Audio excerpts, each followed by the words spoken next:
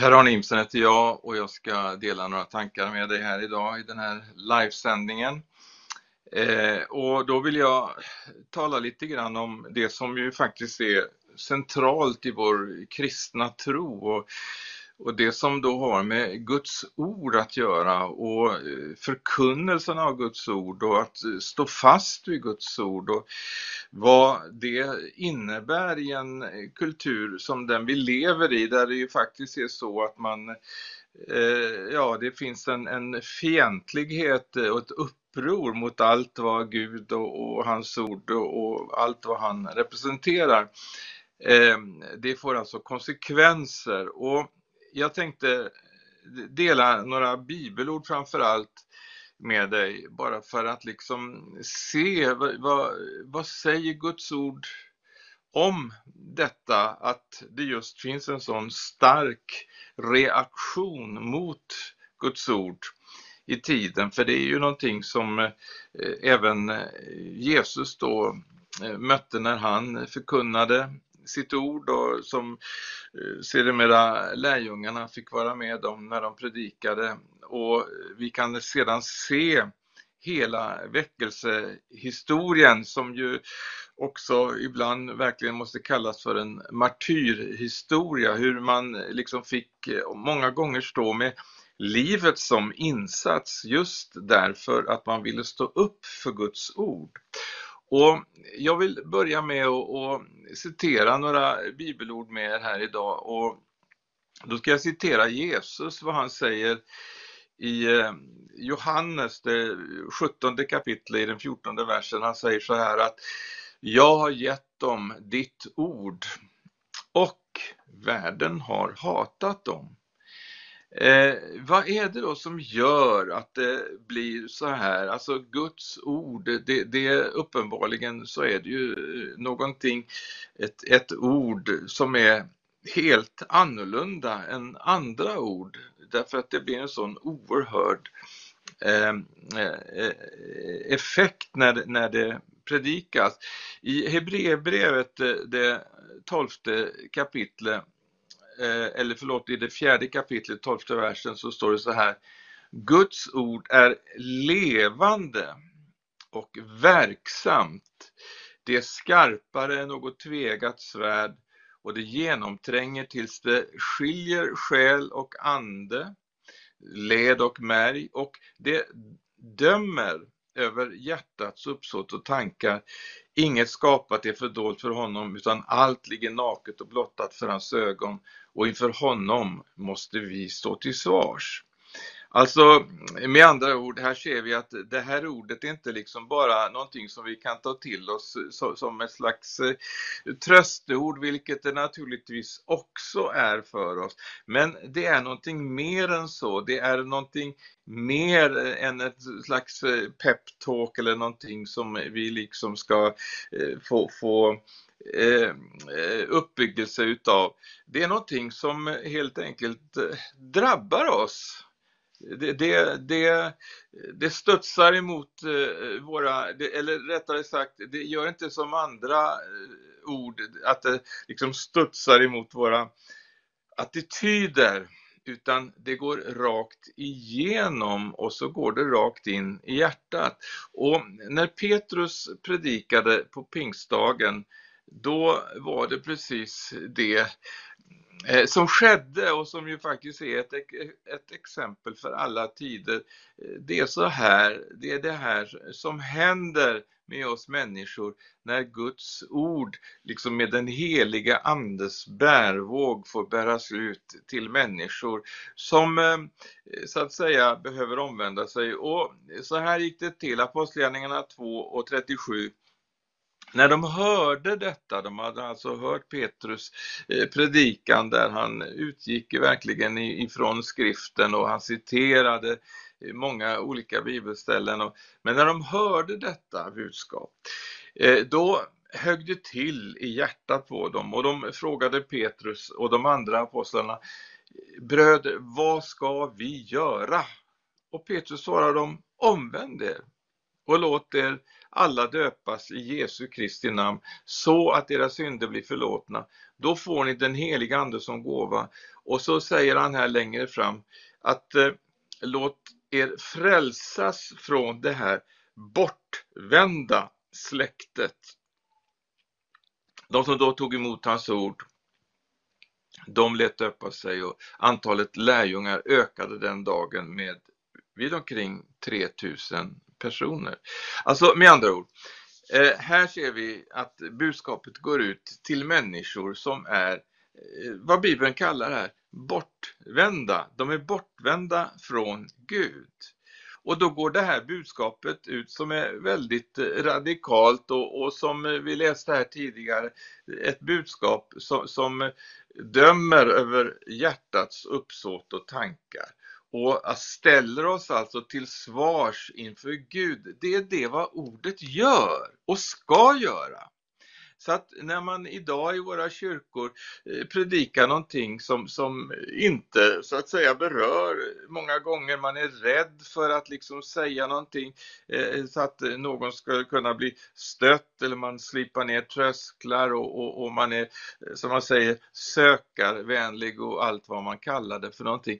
Men då har man kommit långt bort ifrån detta som har med biblisk kristendom att göra. Då är det någon slags terapi, psykisk terapi som man håller på med. Men vi är inte kallade till det. Vi är kallade till att predika omvändelsens evangelium. För det enda som kan förvandla människor, det enda som kan verkligen göra oss fria och ge oss både så att säga den befrielse och den glädje och den mening med livet som man ju söker på så många andra vägar och liksom man liksom tar omvägar runt det här. Men det finns bara en enda väg, och det är omvändelsens väg. Så att vad Petrus säger här, han talar till människor som han säger är bortvända, att de ska bli omvända, så att det handlar om 180 grader att vända sig bort från världen och mot Gud. Och när man gör det då, när man vänder sig så att man vill följa Jesus och bli hans lärjunge, ja, vad är naturligt då? Ja, naturligtvis att man lyssnar till hans ord. Vi vet att det finns en oerhörd kamp för oss alla människor just med detta. Och speciellt kanske i en kultur som den vi lever i, som är så oerhört centrerad omkring människan. Man gör människan till Gud, och allting liksom handlar om att liksom odla den här egoistiska attityden som präglar hela kulturen. I Romarbrevet 8 och 7 så står det så här, att det finns alltså en kamp, det finns ett kött i oss alla människor där vi utkämpar den här kampen. Och det står så här, att köttets sinne är fiendskap mot Gud. Det underordnar sig inte Guds lag och kan det inte heller. De som lever i köttet kan inte behaga Gud. Så att här ser vi att det är en oframkomlig väg att leva efter liksom sitt eget kött, eller som det står på något annat ställe, den naturliga människan, utan vi ska leva efter vad då? Den helige ande. Omvänd er, låt döpa er, så ska ni som gåva få den helige ande. Det är det vi behöver för att då kunna göra det som är Guds vilja. För att kunna leva det liv som vi ser när vi läser ordet, så ser vi att Gud har en väg, han har en plan för oss. Och det blir så tydligt när vi läser Bibeln att det är någonting helt annat än det som fungerar och är naturligt där ute bland människorna. Det här är ett nytt liv, vi tillhör ett nytt rike. Vi har gjort Jesus till kung och herre i våra liv, och då lever vi inte efter den här världens sätt och följer inte, som det står, fursten över luftens härsmakt, som ju är djävulen, denna tidsålders Gud. Vi följer inte honom längre, och det måste ju naturligtvis visa sig väldigt radikalt i våra liv, att nu lever vi ett helt motsatt liv mot det som är naturligt i världen. Och det är klart, visst blir det krockar, visst blir det en kulturkrock mellan Guds rike och världen. Och det är helt naturligt. Det måste ju bli så när det är så totalt annorlunda. Så att vad vi helt enkelt måste ta med i beräkningen, och det är ju det Jesus säger också, att har de förföljt mig så kommer de att förfölja er. Det är en konsekvens av att vi har valt att följa Jesus. Och då är det ju frågan, om vi liksom, är det värt förföljelsen?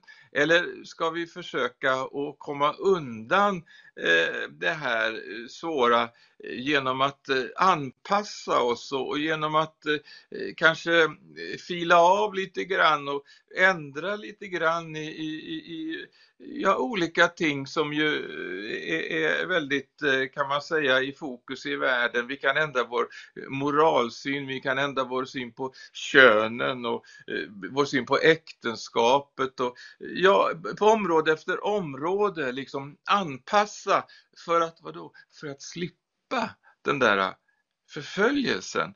Men Jesus, han säger några allvarliga ord som vi verkligen måste ta i betänkande, som vi inte får glömma.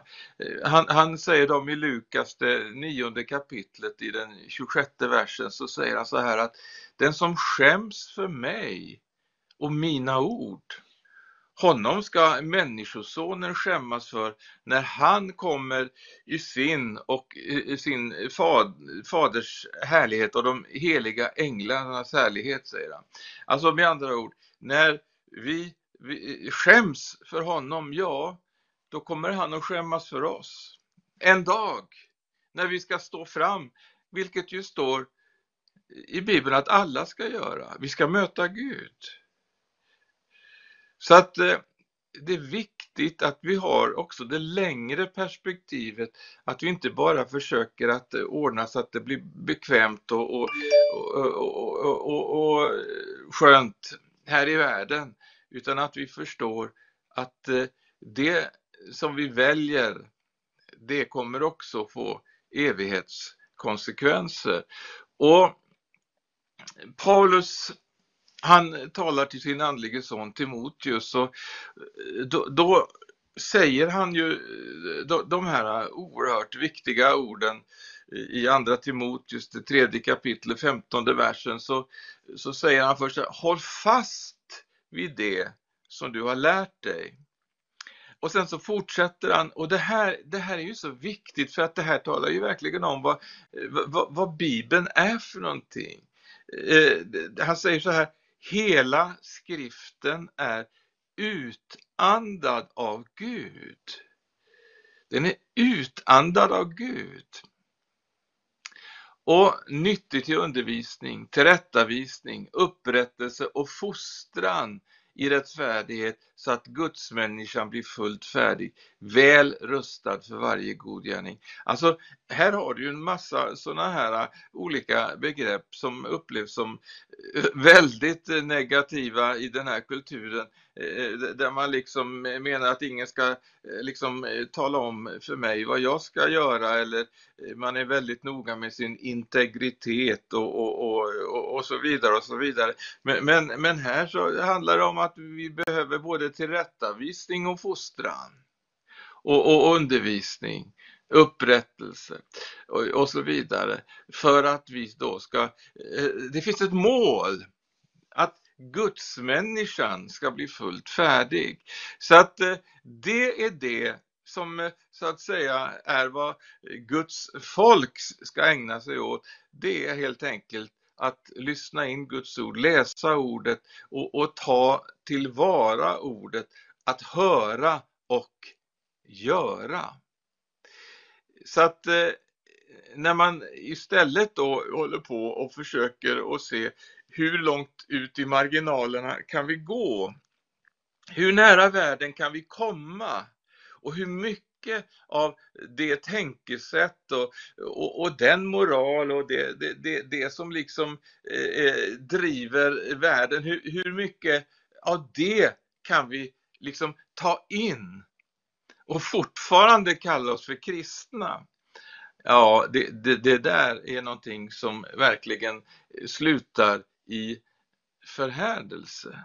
Därför att till slut, om man går den vägen, när man trots att man faktiskt har kunskap i Guds ord, men väljer att byta bort den kunskapen, ja, det beskriver det beskriver Guds ord som en väg som leder till förhärdelse. Det står att därför att de inte gav kärleken till sanningen rum, så sände Gud över dem villfarelsens ande.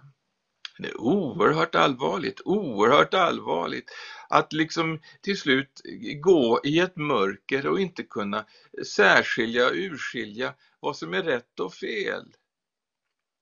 Oerhört allvarligt, och det är en situation som vi som kristenhet i Sverige idag verkligen står inför, där vi verkligen har att välja. Ska vi följa Guds ord eller ska vi följa kulturen? Där står vi idag, och det är också som ett svärd som går igenom kristenheten idag. Vi förstår att många så att säga ställs inför det här. Några väljer att följa kulturen och det som den utförsbacke som vi ser liksom den här kulturen håller på och glider iväg i. Men så finns det de som gör som Paulus uppmanar sin andlige son, att håll fast vid det du har lärt. Därför att det är så dyrbart det vi har fått. Det är utandat av Gud. Det är ju så oerhört mycket mer värdefullt och viktigt. Och framförallt i det eviga perspektivet så är det ju enda som kommer att bestå. Om vi inte tar vara på vår kunskap, om vi inte värdesätter Guds ord, ja, det får ju eviga konsekvenser. Det finns en himmel, men det finns också ett helvete. Och vi väljer ju vilken väg vi vill gå. Vi vill gå världens väg, så varsågod, vi får göra det, men vi får också ta de eviga konsekvenserna. Det finns en väg som är smal, en port som är trång, en väg som är smal, som leder till livet. Det finns en väg som är vid och bred, och många som rusar fram på den, men den leder till fördärvet. Så frågan är vilken väg vi väljer. Väljer vi ordets väg? Ditt ord är mina fötters lykta och ett ljus på min stig. Väljer vi att gå den vägen, ja, då vet vi, den leder till livet. Så där står vi nu, och där går det som ett svärd genom svensk kristenhet idag. Vi får välja sida. Nu blir det väldigt tydligt. Det blir tydligare och tydligare för varje dag som går, att nu gäller det att välja sida. Ska vi stå med i sammanhang där man så att säga är på väg utför och bort, eller ska vi vara tillsammans med syskon som drar mot centrum, som drar in mot ordet, tar reda på vad har Guds ord att säga till oss i denna sena tid? Vad säger Guds ord till ändetidens församling? Vad är det vi på ett speciellt sätt liksom ska ta vara på? Vad är det som vi liksom ska låta oss varnas för? Ja, då ser vi ju att det är ju precis det här som vi upplever nu. Det är just det här, att det kommer de som predikar en annan Jesus, ett annat evangelium. Man kommer med en annan ande, man kommer med förförelse, och så gömmer man lögnen i sanningen och förpackar det på ett sätt så att det ser ju nästan sant ut. Där står vi idag. Och det är fienden som infiltrerar Paulus han varnade redan att på hans tid eller efter honom så skulle det komma och uppträda män som talade vad förvänt var. Kan vi se det idag? Kan vi höra de här tala idag? Absolut. Men vi vet, som jag inledde med att säga här, att det finns ett pris att betala. Och frågan är om vi som apostlarna och som hela väckelsehistorien är beredda nu i den här tiden att betala det priset. Paulus, han säger så här om sin egen situation i Kolosserbrevet, det 4:e kapitlet, den 3:e versen, att be också för oss att Gud öppnar en dörr för ordet så att vi kan predika Kristi hemlighet, för vars skull jag är fängslad. Det var de konsekvenser som Paulus fick, det var det pris han fick betala för att, vadå, för Guds ords skull.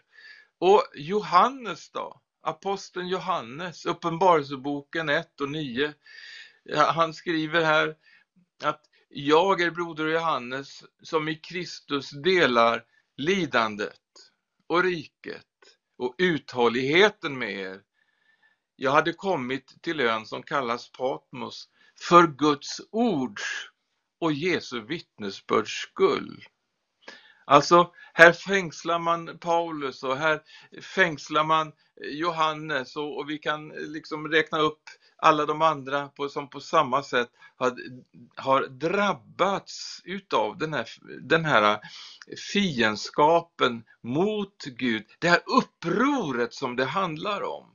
Och det kommer sannoliken inte att lugna ner sig och bli stilla och fint i ändens tid, utan tvärtom så kommer vi att få se hur detta blir värre än någonsin. I Uppenbarelsebokens 12:e kapitel och 17:e versen så står det om det här som ett speciellt tidstecken, att det här kommer att intensifieras. Och det står om ormen att han i sitt raseri mot kvinnan gick bort för att strida mot hennes övriga barn, de som lyder Guds bud och håller fast vid Jesu vittnesbörd. Så att vi måste beräkna priset. Är vi beredda att stå upp för sanningen i lögnens värld? Är vi beredda att stå för Jesus mot antikrist och antikristande, laglöshetens ande? Är vi beredda att hålla fast vid de ordningar som Gud har ställt upp för oss människor mot den laglöshet, mot den upplösning som vi ser sker nu? Precis vad Bibeln har sagt i ett par tusen år. Nu sker det inför våra ögon. Och det är precis som att kristna är inte förberedda, kristna förstår inte vad som händer. Men det är ju profetierna som går i fullbordan inför oss.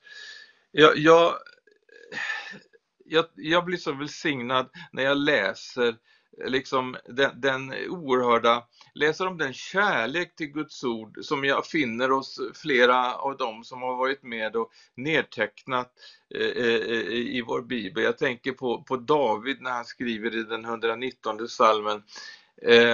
Han skriver i 119:11 så här: jag gömmer ditt ord i mitt hjärta för att jag inte ska synda mot dig. Lovad är du, Herre. Lär mig dina stadgar. Med mina läppar förkunnar jag din muns alla domar. Jag jublar över dina vittnesbörds väg som över stora skatter.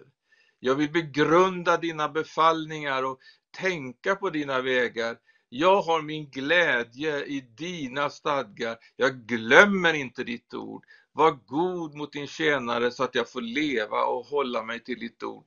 Öppna mina ögon så att jag ser undren i din undervisning. Det här är det sinnelag vi ska ha. Psalm 119 och 11 var det jag började.